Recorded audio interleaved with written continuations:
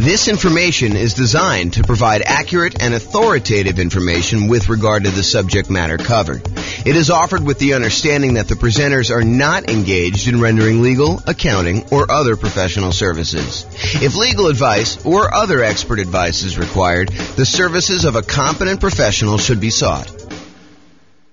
Welcome to the Sugar Land Real Estate Investing and Real Estate Financial Planning Podcast. Learn all about investing in real estate in Sugar Land, Texas, with a combination of real estate financial planning and modeling with numbers specific to Sugar Land. Plus, syndicated, more generalized recordings of live and pre-recorded real estate investing classes. Not all of them specific to Sugar Land. Be sure to stay tuned after the podcast for a message from our sponsors. Well, good morning and welcome, everyone. I am James Orr. I'm going to be the one giving the presentation today. Oh, my goodness. Happy Thanksgiving in advance, everybody. Tomorrow's Thanksgiving for those that are not attending live and listen to the recording. Hope you guys are doing some fun stuff. If you guys have any questions throughout the webinar, go ahead and ask questions in the chat window. I'll try to read them out and go through that. This is a brand new presentation. We've never really done it before, so should be good, though. So it should be good. We're going to go over all the different ways that rules work and that you can use to model your portfolio and kind of test things out and see how things are going, especially in this kind of crazy changing real estate market. Things are moving around quite a bit. Let's just say it that way. So thanks for all who attended live. All right, so let's jump right into the content. So I'm going to give you a little bit of background first about like why we're even talking about rules and how things work. You'll kind of get some information here, but we're not going to cover everything. I just don't have time to kind of teach a full day class on this whole thing. So maybe I'll come back and teach some other parts, but honestly, it's not that hard. Rules are probably the most complicated part, and I probably need to do a deep dive into each one to show you like how some different options work. But today I'm going to show you how all the different ones work and then how you can go and apply them to your specific situation. So scenarios.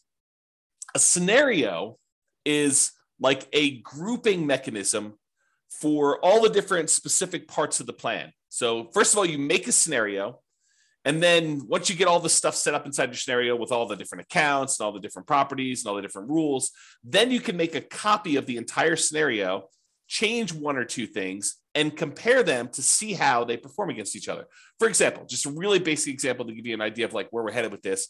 You might go create a scenario where you model out your entire investing strategy. You know, I own these particular properties right now. I've got this much money in all these different accounts, and I'm going to buy properties as I come up with down payments until I come up with 10 properties.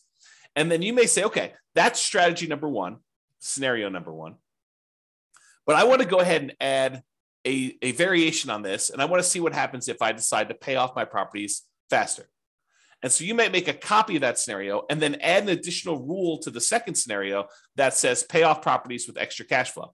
And then you can compare one where you have the basic model, your strategy that you're going to implement, and then the one where you pay off properties early. And you can see how much better or worse paying off properties early is for you in that specific situation, that specific strategy. So that's an example of where we're headed. So how you do this is you have a scenario, and then inside the scenario, you add all of your accounts. And accounts are nothing more than a place for you to store money. So you might want to have an account where you have all your stock market investments, or an account where you have all of your bonds, or an account where you have your retirement funds, an account where you have all your crypto, if you're still doing that stuff. All the different things that you have where you store money, and they have different rates of return and different characteristics. If you're like got pre-tax money versus post-tax money, you might want to separate those out. The trick is simplify down so that you only have the maximum number of accounts, the minimum number of accounts that you can before you have to do more. So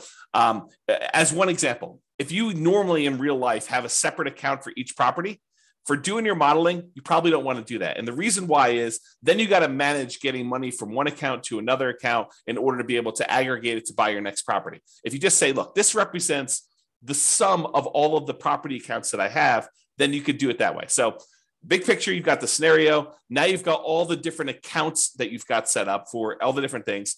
In the beginning, as just like a tip, just make one account. If you've got more complicated things to model later, you can always go do that. But If you're just starting out, just do one account and kind of do it that way. And then accounts can also, as kind of like a more advanced side note, an account can also represent things like what a business is worth to you. If you think about it, an account really is just a place to store money. So if you say, this represents a business that I own, it's got about $1 million net worth, and you can go ahead and model the income from it somewhere else, you could sort of do it that way too. Okay, so scenarios, accounts, now you've got properties. So inside the scenario, you've got all the different accounts you have, which is all the different places to store money. And then you've got all your properties, all the single family homes, duplexes, triplexes, fourplexes, any commercial buildings, any apartments, any industrial buildings, basically any real property that has characteristics like appreciation rates and rents and taxes and insurance and all those other things. That is another thing. And we break down properties into two major groups. Any properties that you already own. So each one of those is an exact property that you own. And then we don't allow you to make copies. Well, I have to be careful of how I word this.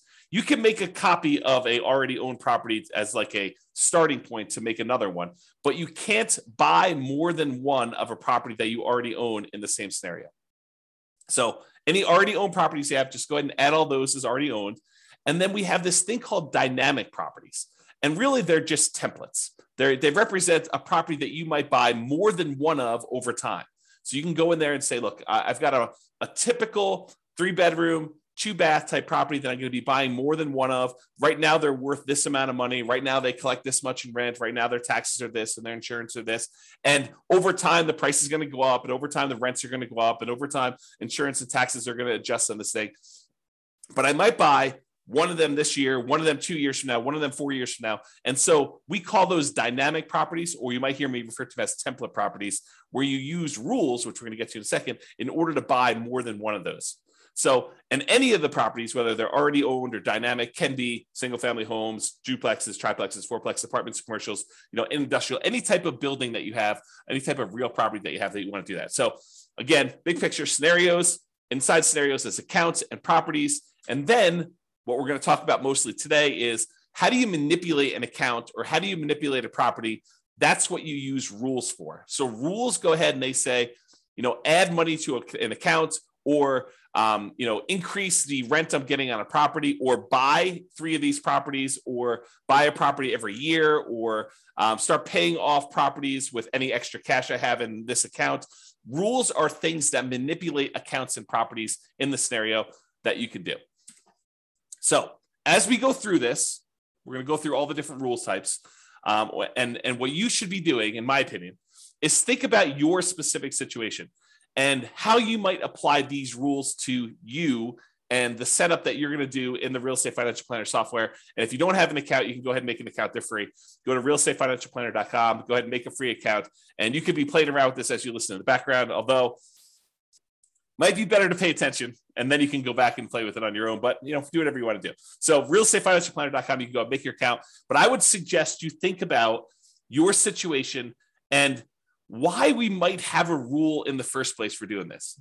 Because it might give you ideas on things you might be able to do or test in your scenario to see if, hey, maybe I should recast my mortgages, or maybe I should pay off my properties, or maybe I shouldn't take all my extra cash and pay off my properties over time. There may be a reason James made a specific rule that says, hey, only pay off properties if you have a lump sum and big enough to pay off the whole thing, which there is a reason for doing that, but I'll let you discover it on your own because you're going to go ahead and model this in your own stuff. So that's the thinking.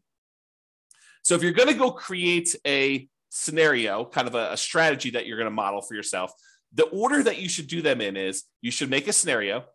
And a scenario is this bucket that you're going to hold these accounts and properties and rules in. So you make the scenario first. There's a couple of questions about the assumptions for the scenario. But then the next thing you do is you go create all of your accounts and you make sure your accounts are attached to the scenario, because you can have 5 different scenarios and have certain accounts in certain scenarios and certain ones that do not get put in certain scenarios. So an account is like a module you can use to have in one or more different scenarios. Then once you're done making all your accounts, then I recommend you go make your properties, and your properties are going to reference, where do you want to use as the source for your down payments for your properties, which account, and which account do you want to deposit your rents and get your expenses out of from there. So really, in order to do it in order. You should make scenarios, then you should make your accounts, and then you should make your properties, because the properties are going to use the accounts and you're going to want to put those in the scenarios to do that. So it's helpful to do it in this order. Of course, you can add an account later. You can add a property later. It's not required, but it's helpful if you go ahead and do those in order. And then finally, once you're done making the accounts of the properties, you usually make the rules to manipulate what's happening with the accounts and what's happening with the properties. And today, this morning, we're going to be focused in on step number 4, rules. With that being said, so once you go in there and you make your scenario, at the bottom of the page on the scenario is the list of your different rules. And there's a big old button that says create new rule. If you click on the button, create new rule, you're going to be shown a page that looks like this monstrosity on the right, which is just a list of all the different rule types that there are. And don't stress, because that is what we're going to be covering today. I'm going to go over what all the different ones mean and how you might use them so that you're not confused when you go in there and you start playing around with different rules. Okay, let me make sure I check my notes. Yeah, so we're going to basically be focused on what the rule does and when you might want to use it. That's what my goal is today, is to kind of talk about what each rule does and when you might want to use it. I'm not going to go into because it would be overwhelming for you. If I went through and I walked you through each of the options for the different rules and how to set it up, not going to do that. Today is going to be, hey, look, here are all the different rules and a whole bunch of different ideas for how you might want to model your own real estate investing strategy, what you should be doing, and to see how it all works out. So when you might want to use it is kind of what we're covering there. Okay. So with that being said, if you notice on this right-hand side, for those that can see the image, if you're listening to the audio, don't stress, I'm going to go over it in detail. But on the right-hand side, there's different groups. There's a group for buying properties, for selling properties, for impacting mortgages, for adjusting scenarios, accounts, and properties, and for other rules.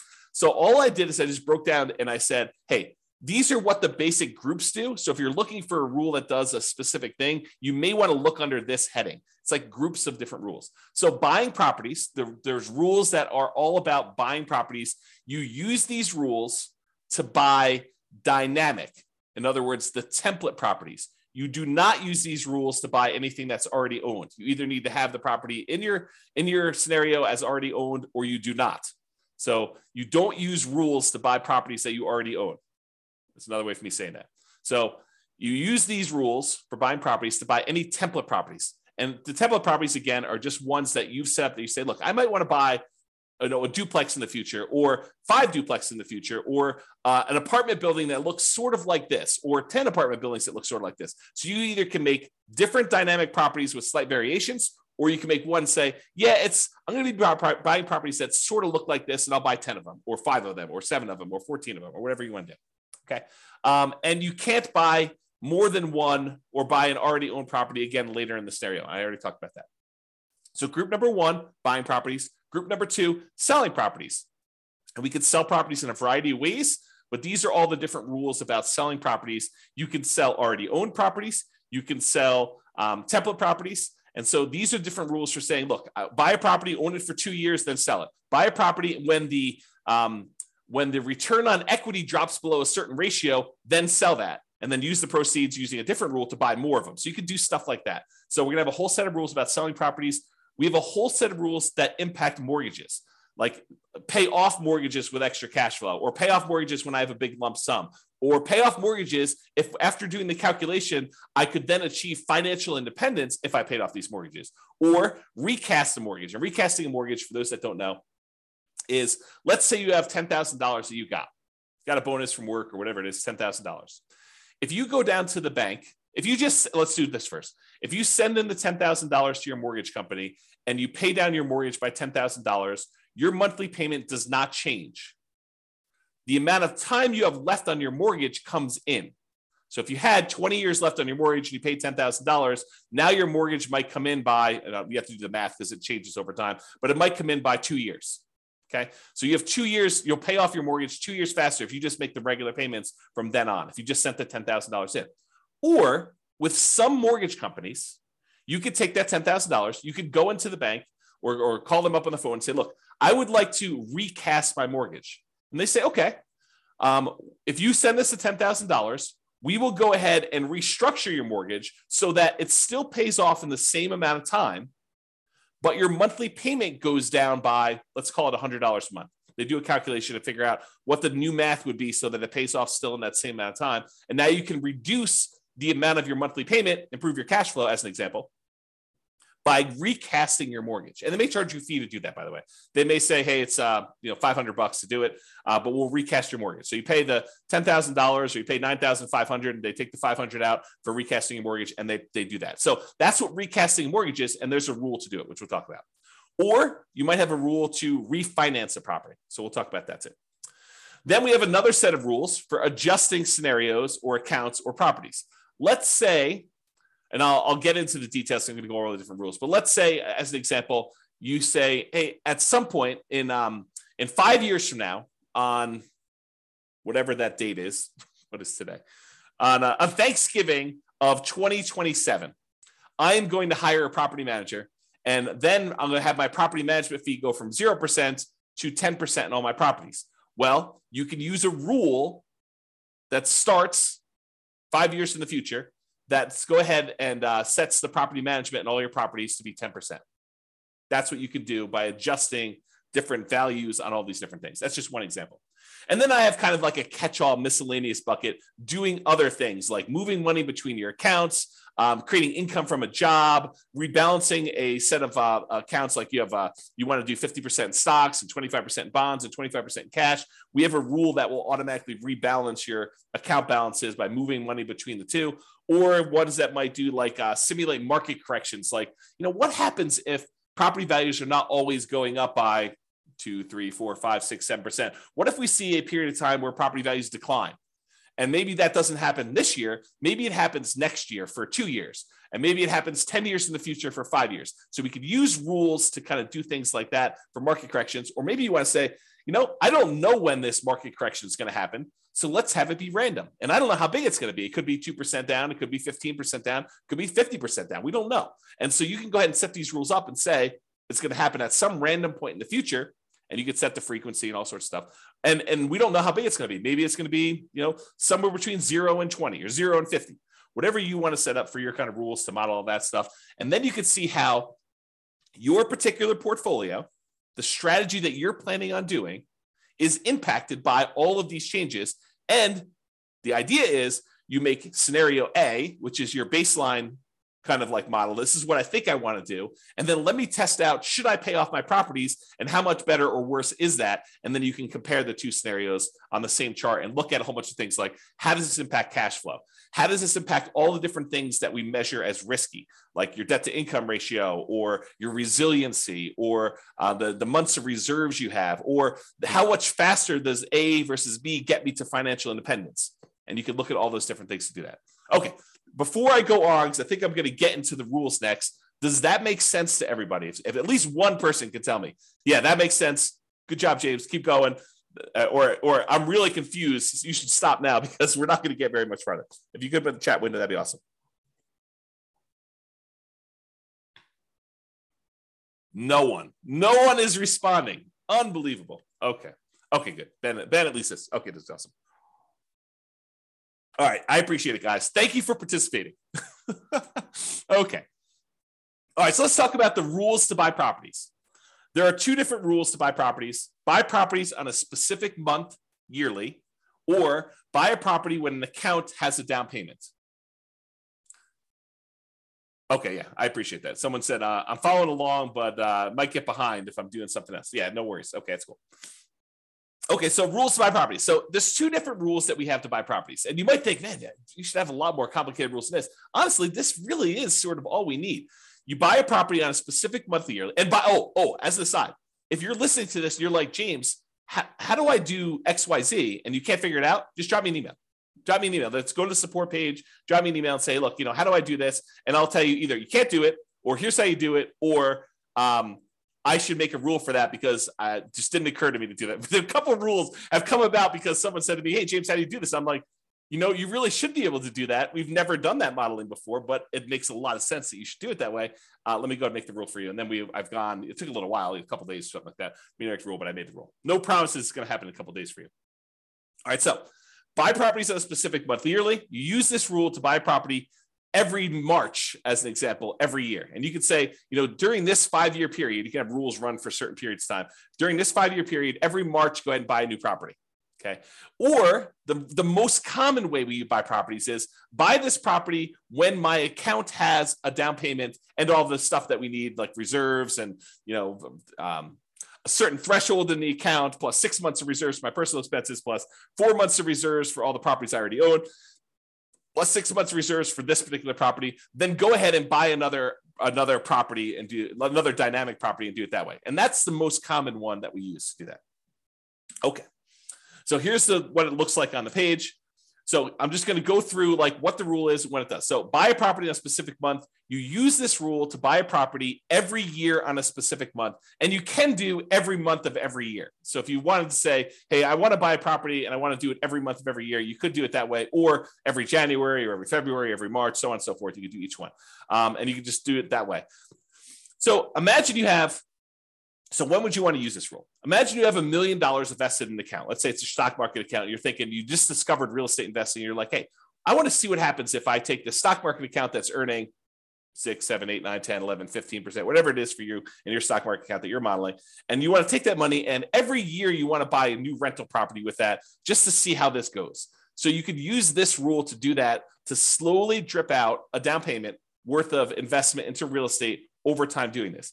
And if you say to yourself, hey, look, I really want to buy one every 6 months, you could say, okay, buy one every March with this rule. And then you could set up a second rule that says buy one every September. And now you have 2 rules doing one a year in order to get that kind of 2 a year. Okay. So that's how you do it.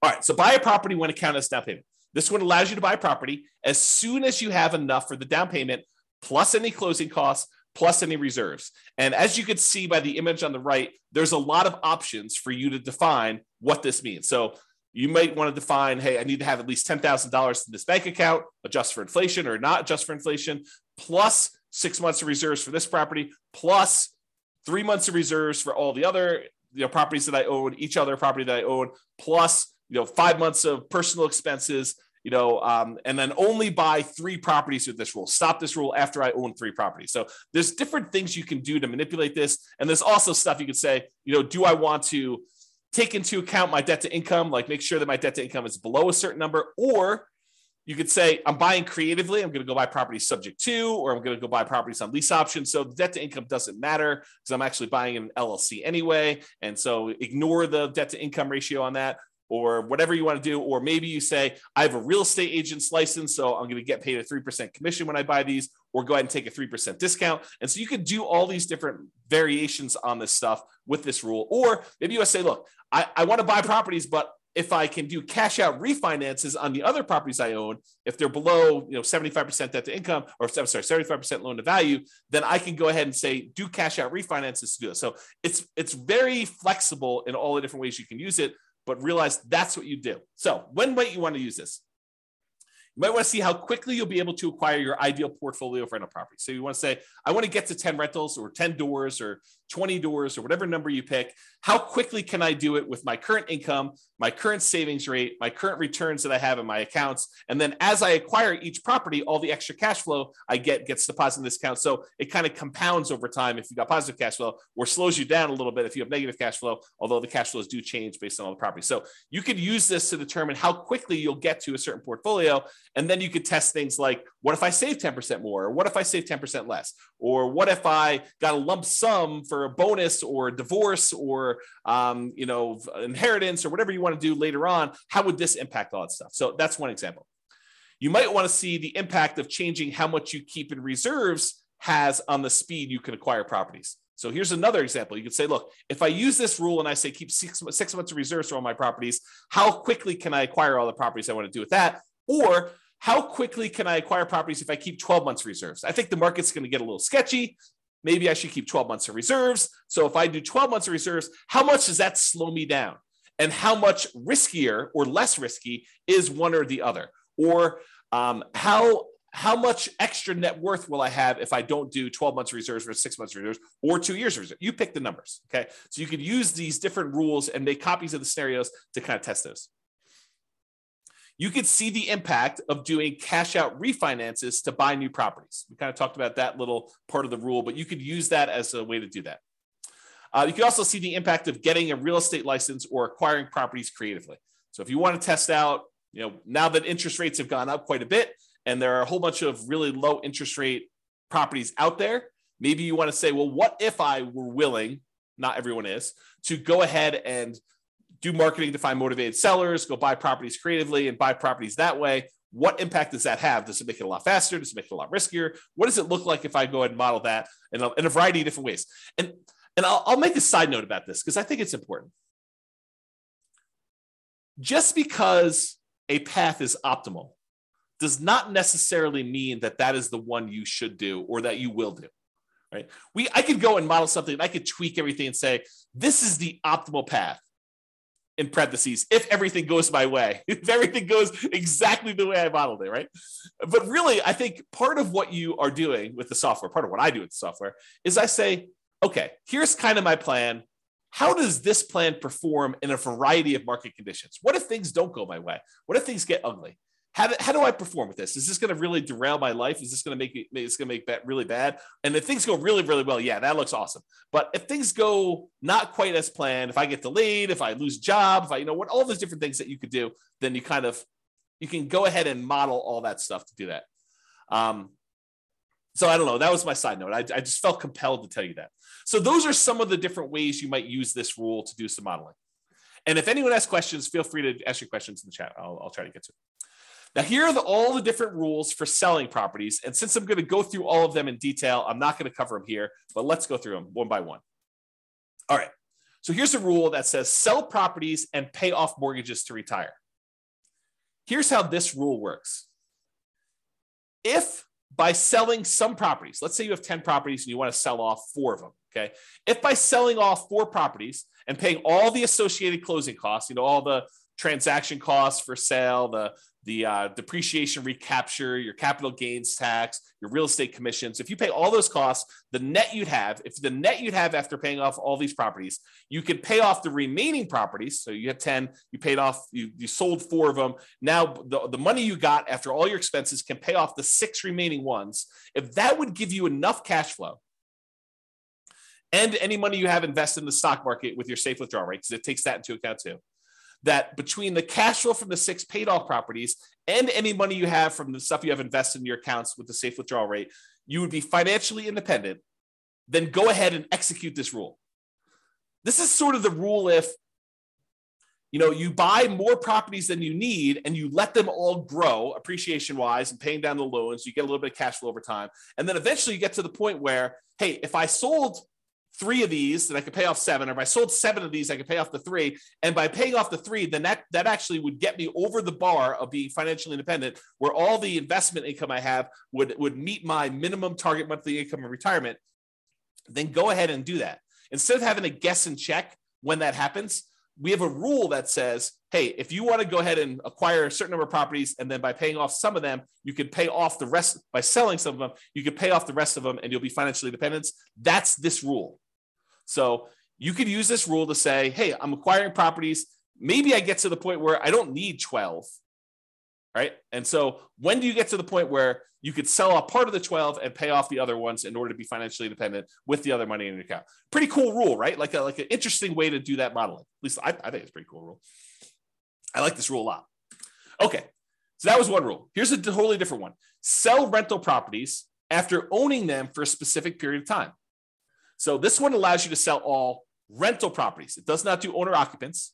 So it's only rental properties after you've owned them for a specific period of time. So let's say you acquired properties and you're doing lease options as an example. So you're buying properties and you think that you're going to be holding these properties for 3 years and then the tenant buyer is going to cash you out. You can go ahead and set this rule up and say, okay, I'm acquiring properties as quickly as I can. As soon as I have a down payment here, buy another one and then find a tenant buyer, a lease option tenant buyer to come in and lease it from me. And I think I'm going to sell these properties after holding them for 3 years. Some of them may be 2, some may be 4, but on average, it's going to be about 3 years. What would that look like? And so you'd use this rule to then sell properties after holding them for whatever period of time you define, X number of months. Okay. So that would be an example of doing that. So, and by the way, this one is for rental properties. It's not for owner occupant properties. So if you're thinking to yourself, hey, look, I might want to use this rule to live in a property for 2 years to get the tax advantages of like 2 out of the last 5-year tax advantages where you don't have to pay capital gains up to certain limitations on that. This is not that rule. but I might have another rule coming for you if you're looking to do that strategy. That's where we're headed. Oh, wait, what's this? Sell owner-occupant properties after owning them for a specific period of time. Well, maybe this is that rule that I was just talking about. This allows you to sell an owner-occupant property, a property that you're living in, after owning them for a specific period of time. So you could say, hey, I'm going to do this model where I'm buying properties at a discount, but I'm moving into them. I'm going to live there for at least 2 years. Why 2 years? Because there are some tax advantages for you living in an owner-occupant property for 2 out of the last 5 years. I'm not a CPA. Go talk to your accountant to kind of get the details on this. But the basics of what I understand, the layman's version is, if you live in a property for 2 out of the last 5 years as an owner-occupant, and then you sell it, you are exempt from capital gains on that property up to a certain amount, and the amount changes whether you're single or you're married. Okay, so this could be a way for you to do that. And when you sell the properties, we have this little section down here that says, how much do you want in closing costs when you sell? How much do you want to pay in real estate commissions? Because you can put in what your assumptions are about those. And then what is your depreciation recapture tax? Well, if you're living in the property, that's going to be zero on most of those. And then what's your capital gains tax rate? Well, if you're doing this as an owner occupant, you're living there for 2 out of the last 5 years, your capital gains tax rate might be zero here. There you go. All right, Austin says, what's your take on mini syndications on single family homes? Austin, that is not on topic for this particular presentation. This presentation is on rules. So we'll be covering that. Splitting profits with investor or funds deal. So I'm not going to cover that today. Maybe we'll do a class on that in the future. I'll kind of keep that in mind, but not today. Sorry, got too much other stuff to cover. Okay, so that's when you might want to use sell owner-occupant properties after owning them for a specific period of time. Here's the next one. Sell rental properties after renting them for a specific period of time. Sell rental properties after renting them for a specific period of time. So before, the rule was sell rental properties after owning them for a specific period of time.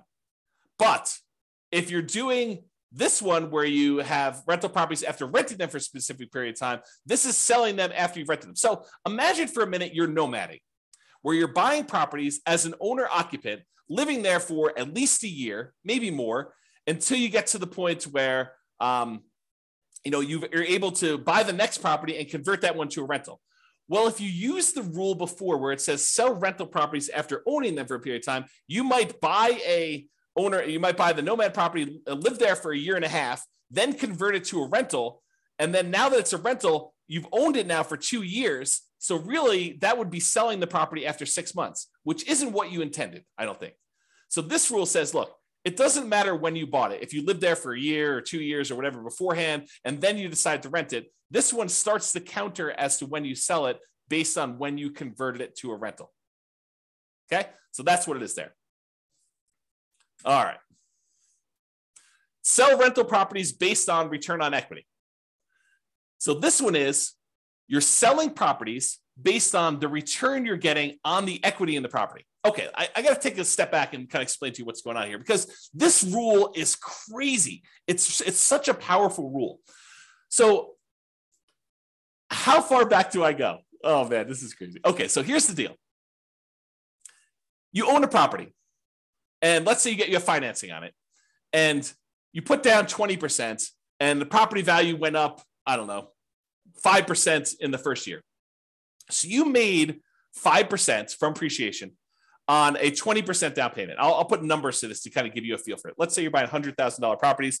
You put down $20,000 and the property went up in value $5,000. So you made $5,000 on a $20,000 investment, which is 25% return.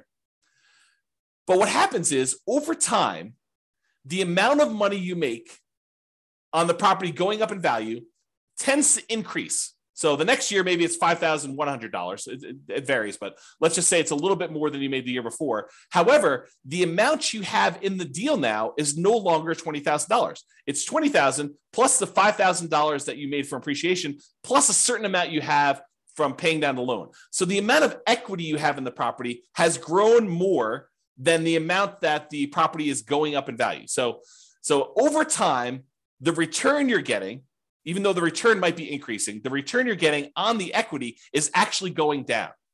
The amount you make on the property compared to how much you have invested in the deal is actually going down over time. So the return on equity on a property from appreciation, from debt pay down, from cash flow and from the tax benefits of depreciation. Like all four areas of return, they tend to go down in aggregate. Some of them go up a little bit over time. Some of them actually go down. Some of them stay the same.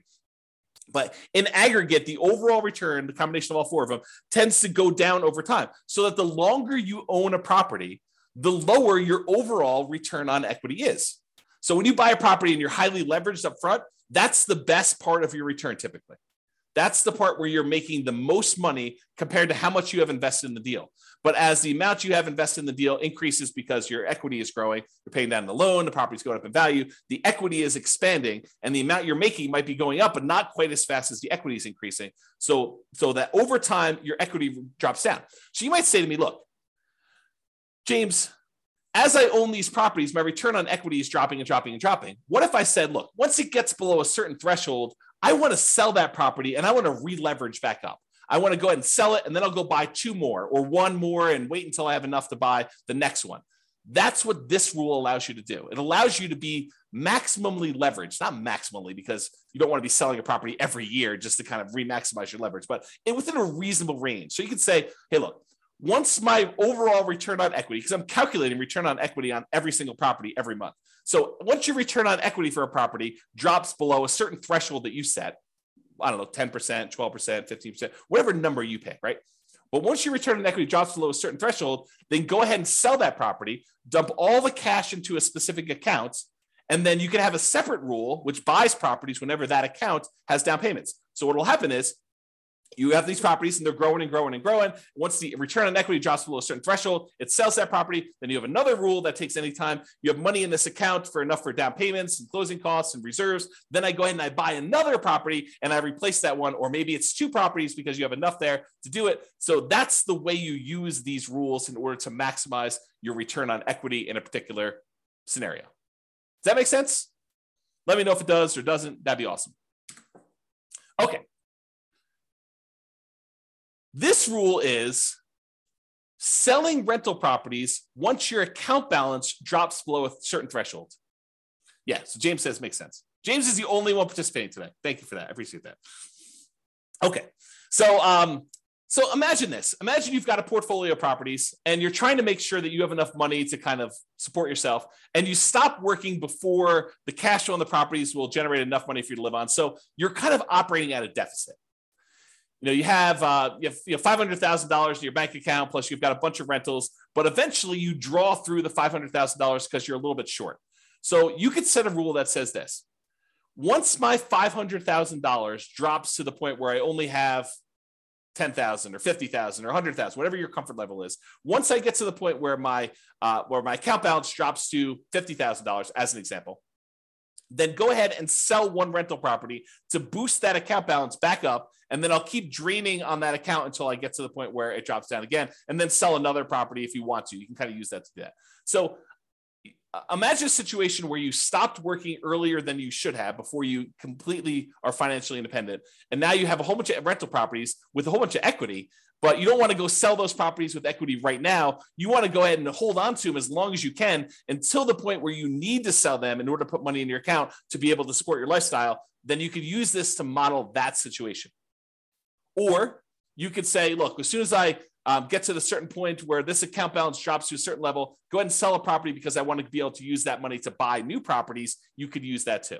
So this is similar to a rule that we're going to have later, where instead of selling the properties, you do a cash out refinance in order to bring your account balance back up. So they're sort of like a pair of rules. This one is to sell the rental. You sell it, you pay all your expenses on it, your closing costs, real estate commissions, depreciation, recapture tax, your capital gains tax. You can go calculate all those, and then the net gets deposited to your account.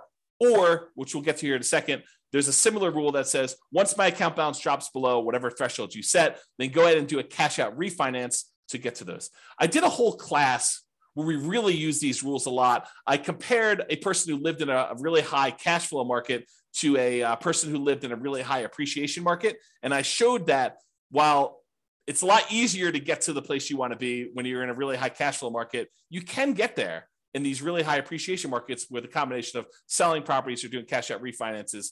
But there's some complications with the cash out refinance, which I talk about that in that 2-hour class. But I think the name of that class was cash flow versus appreciation. I think that's what the name of the class was. And I set it up as two different people competing, and go watch that if you haven't seen it before. It's pretty good if you're interested in this particular modeling. Okay. All right. Next rule: sell properties, but only if by doing so, the money that I get from all the properties will allow me to retire based on a safe withdrawal rate. So I mentioned safe withdrawal rate earlier. I'm going to take a moment to kind of make sure everyone understands what I'm talking about. So there's this study, it's called the Trinity study. And what it basically did is it went back through historical stock market rates of return.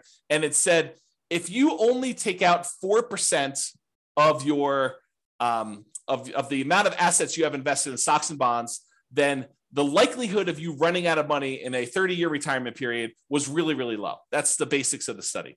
And so what they called that 4% was a safe withdrawal rate. And I'm using safe in quotes because there's been some arguments that it's really not so safe. There's been arguments by the guy who came up with it that it could be a lot higher than 4%.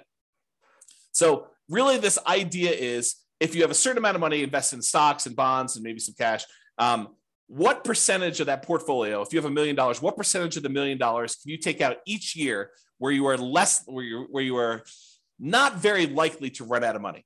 That's what a safe withdrawal rate is. So you've defined what your safe withdrawal rate is in the software. You basically say, my safe withdrawal rate is 4% or 3% or 5% or whatever number makes sense to you. And you can test these things, right? You can go ahead and run a scenario at 4, you run a scenario at 5. What difference does it make? Run a scenario at 4, run a scenario at 3, maybe do some market corrections in there to see how that plays out. You can do all this stuff.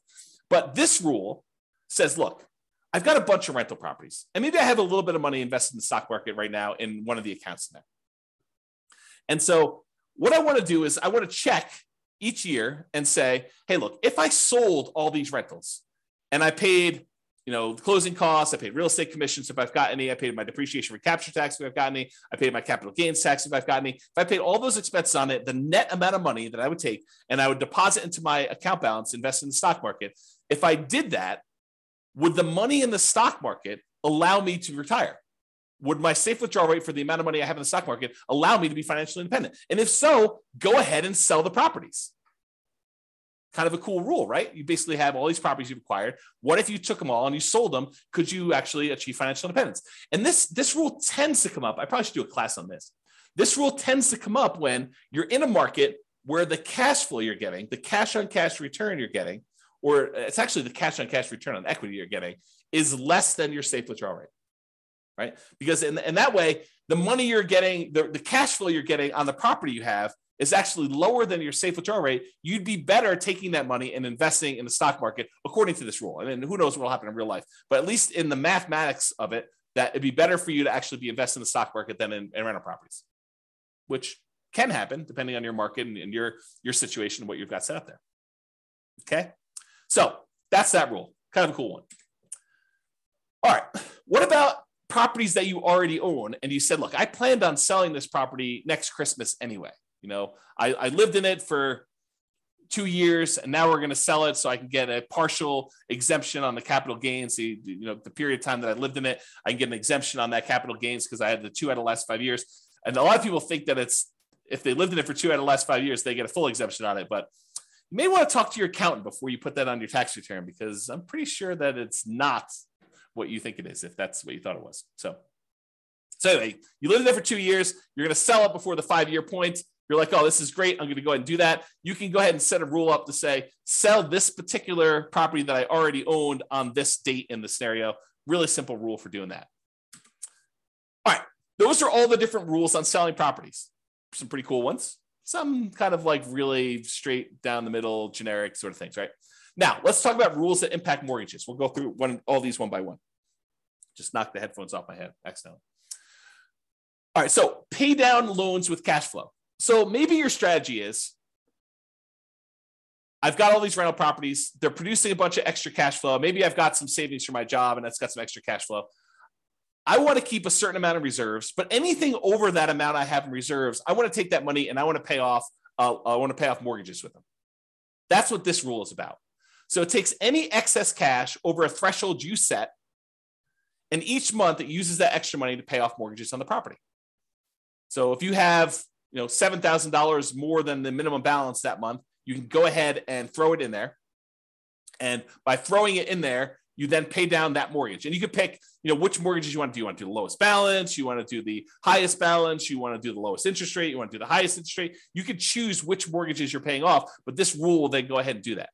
So when might you want to use this rule? Well, if you want to do a debt snowball or a debt avalanche to pay off mortgages, you would use this rule. And you could test to see how much better it is to pay off the highest interest rate mortgage versus the lowest balance mortgage or the lowest interest rate mortgage. And you could see which one's better and how much better it is for you.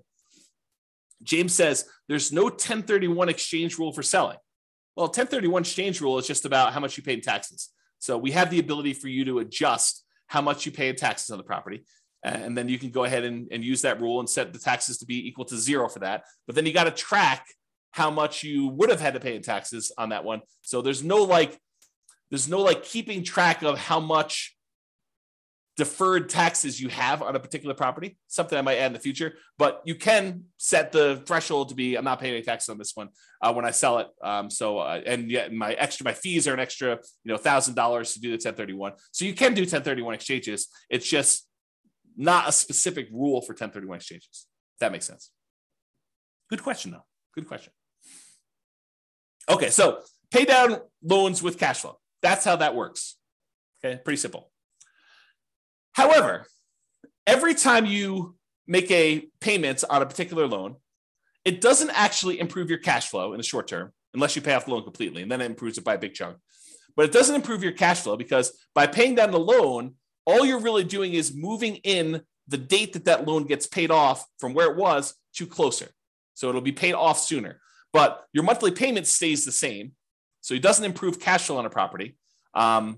So you might say to yourself, hey, and I'll add this one other thing.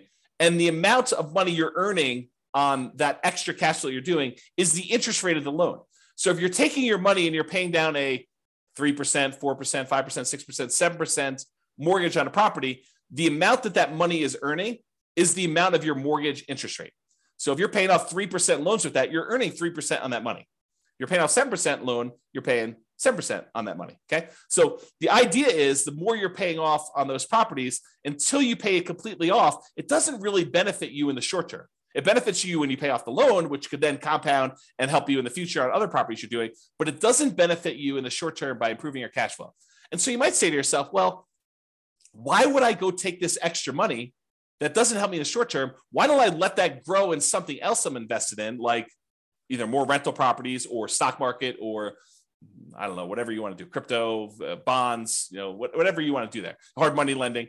You could go ahead and take that money and invest it in something else and get a higher return. That way, once you get enough money in this other account where you could completely pay off the mortgage, not just make a little dent in it, pay off $500 on it, but say, look, I got $100,000. I'm going to pay off this mortgage in full. And by doing that, you then get all the cash flow from having that mortgage payment go away. That's what this rule does. So this rule says, look, only pay off a mortgage when I can pay it off in full from a specific account.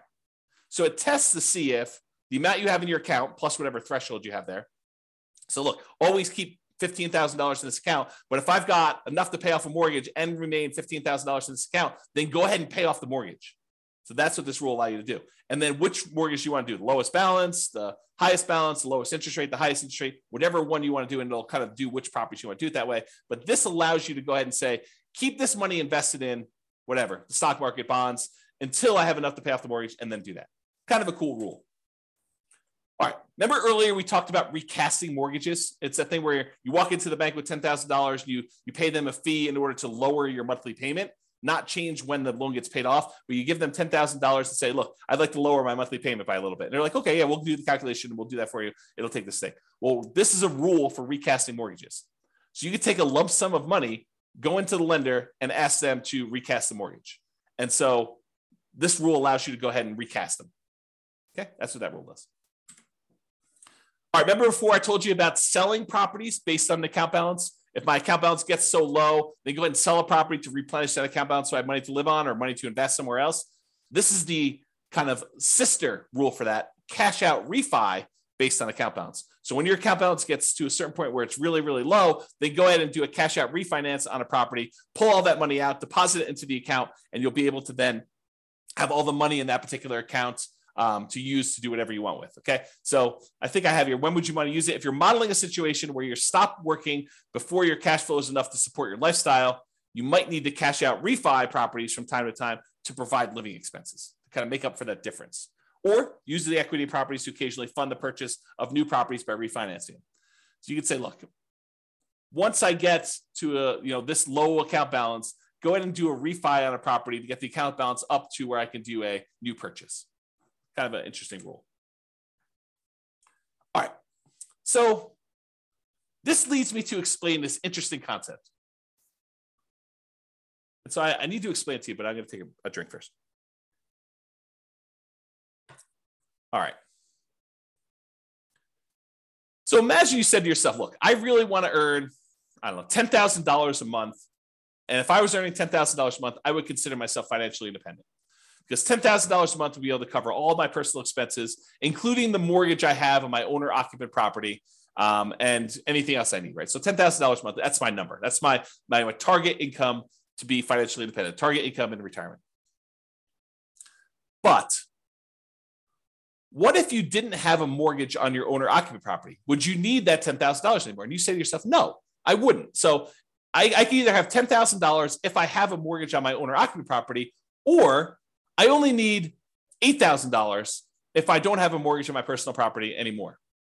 And so the software allows you to select whether or not to move your financial independence number down when you pay off your owner-occupant mortgage or not.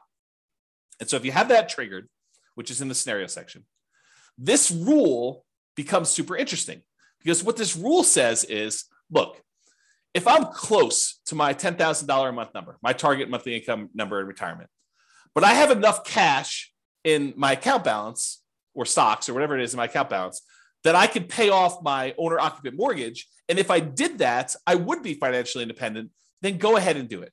So this is a situation where the passive income you have coming in from your stocks and all the cash flow on all the rental properties is really close to your number. It's at 80% or 85%. But you have enough extra cash lying around somewhere where you could pay off your owner-occupant mortgage because the balance is low enough that would actually lower the amount you need, and it would trigger you being financially independent. Then go ahead and pay off the owner-occupant mortgage. That's what this rule does. Pay off owner-occupant mortgage if FI, financially independent. All right. These are going to be really quick. These are the rules that allow you to adjust values on your scenario or on different accounts you have or on different properties you have. Okay. So set value on scenarios. What this rule does, it allows you to change any values you defined for the scenario at different points in the scenario. So originally you thought your safe withdrawal rate was going to be 4%, but 10 years later you say, hey, look, now I want my safe withdrawal rate to be 3%. You'd use this rule to run 10 years later and change your safe withdrawal rate number from 4% to 3%, as an example. Or you defined your refinance mortgage interest rate in your scenario as 5%, which is low now, but at the time seemed reasonable. And now you're like, look, in the future, I want this to be 7%. You can use that to change that too. You can use this set value on scenarios to do it at some point in the future. Or you want to say, look, my minimum target monthly income retirement threshold is now $4,000, but I want it to be $5,000 in 5 years from now. You can do stuff like that. Or your safe withdrawal rate number, as I use as an example. This is that rule that allows you to do that. The set value on accounts does the same idea on accounts, though. So let's say you were earning 1% on savings at the start of the scenario, but you think that's abnormally low. And by 3 years in the future, that should really be at least 2% or 3%. You could use this rule to say, set the value on the account, set the return I'm getting on that account to go from 1% to 3 years later and on to be 3%. Or you say, I want to set it to 1% now, but a year from now, I want it to be 2%. And a year from then, I want it to be 3%. And then you could use it to do stuff like that. Or the other thing it could do is you could set it to be a random number. You could say, look, the return on my savings account is going to be somewhere between 1% and 3%. Have it change monthly by somewhere between this range, or add a little bit to it or subtract a little bit to it each month. You could do a whole bunch of things with making it random to simulate the stock market or what you're getting on savings, or what your business return might be if you're using an account to store kind of business stuff or bonds or anything like that. So you could use it to do random numbers as well if you wanted to. Same idea, but setting values on properties. You could say, look, my property appreciation rate is now at 1% because I don't think property values are going up in the next couple of years. But 3 years from now, I think the market's going to be normal, and we're going to set it to be equal to 3% from there. So you can have a period of time where properties are appreciating at a slower rate or at a faster rate, and then you could change it to be something else later. You can do the same thing with your rent appreciation rate. You could also do things where you hire or fire a property manager and set it from 0 to 10 or 0 to 8 or 0 to whatever. You could also do maintenance on a property. You say, look, it's just a brand new property I bought, so maintenance is going to be low for the first couple of years, and then maintenance will increase. You can go ahead and do that too. So this rule allows you to set values on properties over time and change those.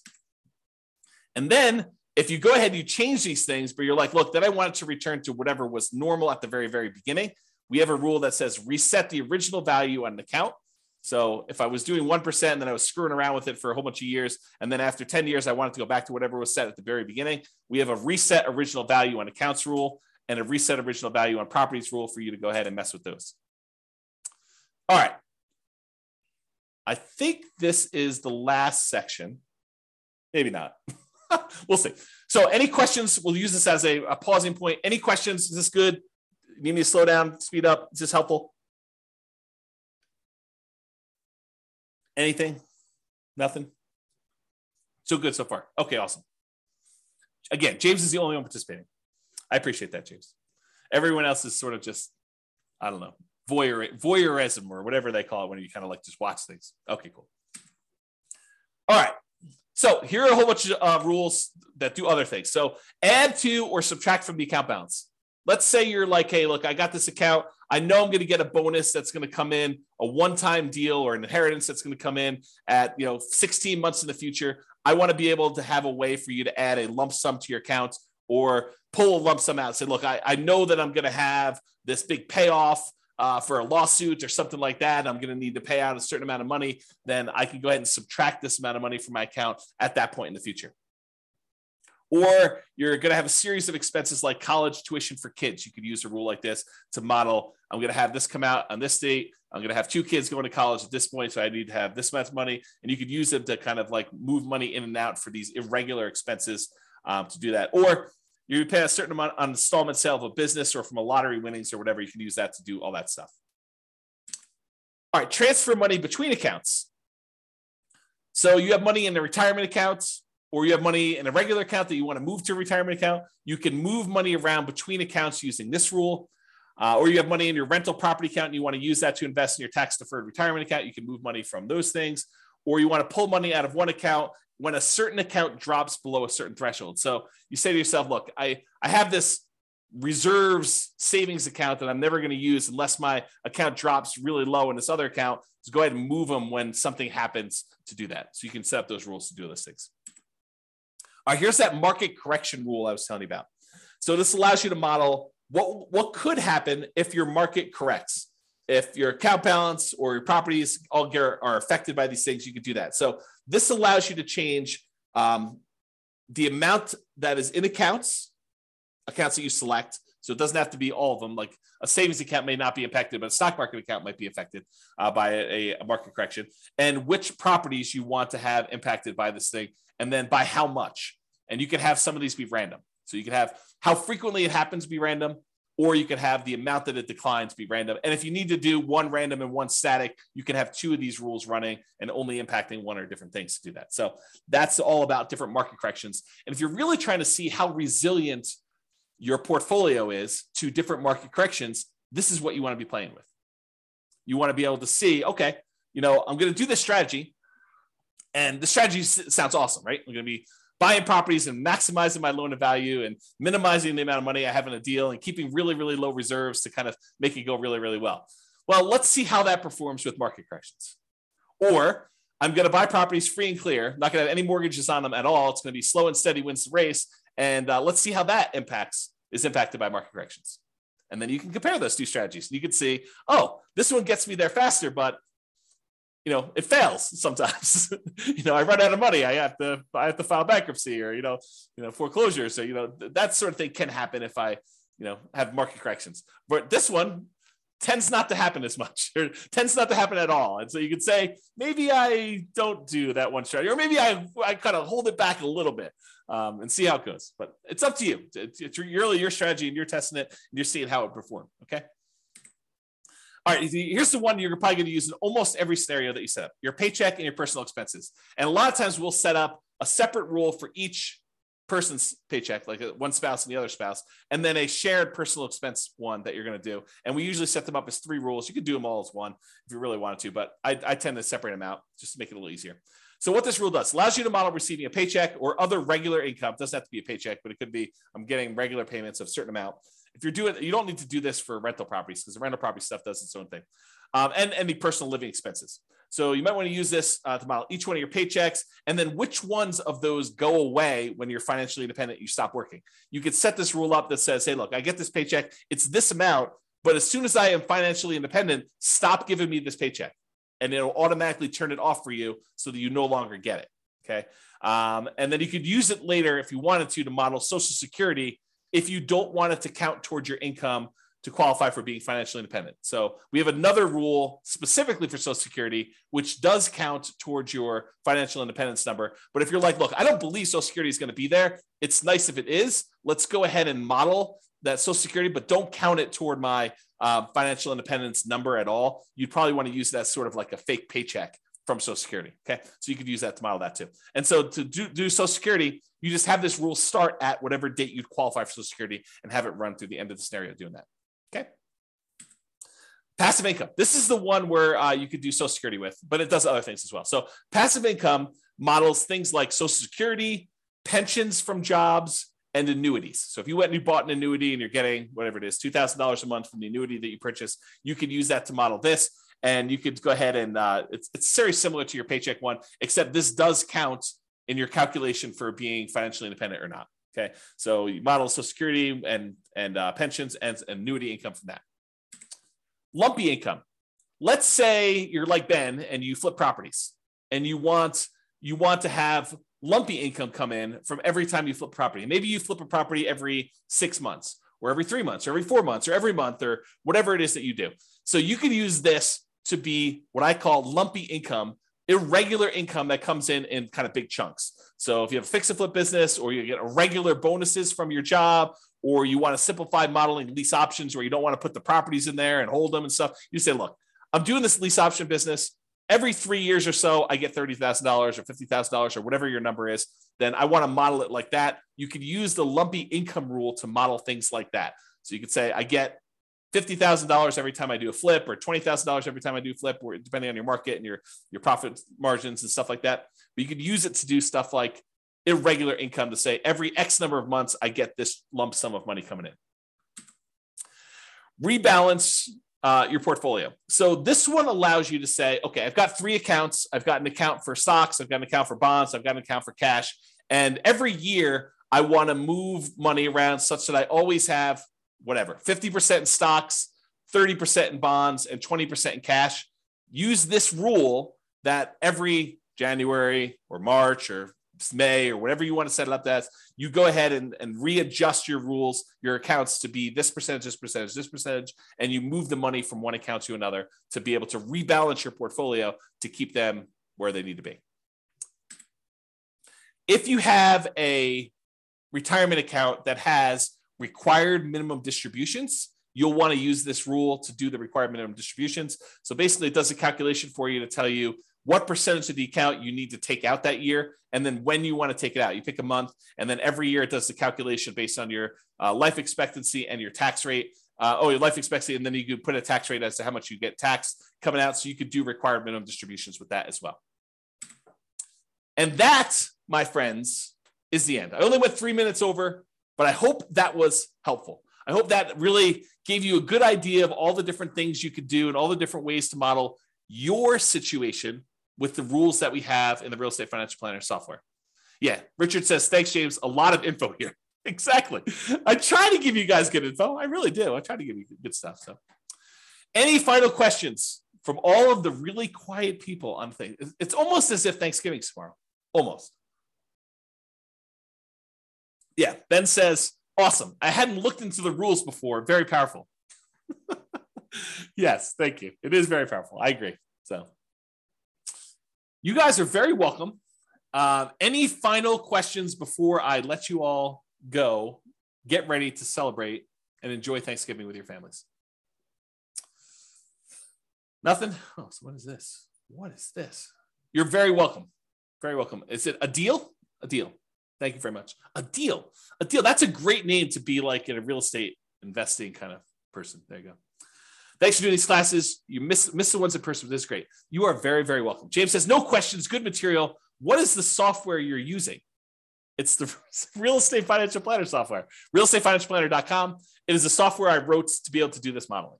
So it's not like off-the-shelf software. I programmed it for you. I did it as my service to you. So there you go. It's available on the website, realestatefinancialplanner.com. Go create a free account and you can do all this modeling. And honestly, you don't need to start from scratch. I'll probably do a whole class on this, but if you go to realestatefinancialplanner.com/model, just pick your city. And I've made some sample scenarios for you to start from. Go ahead and just copy that right into your own account and then just edit.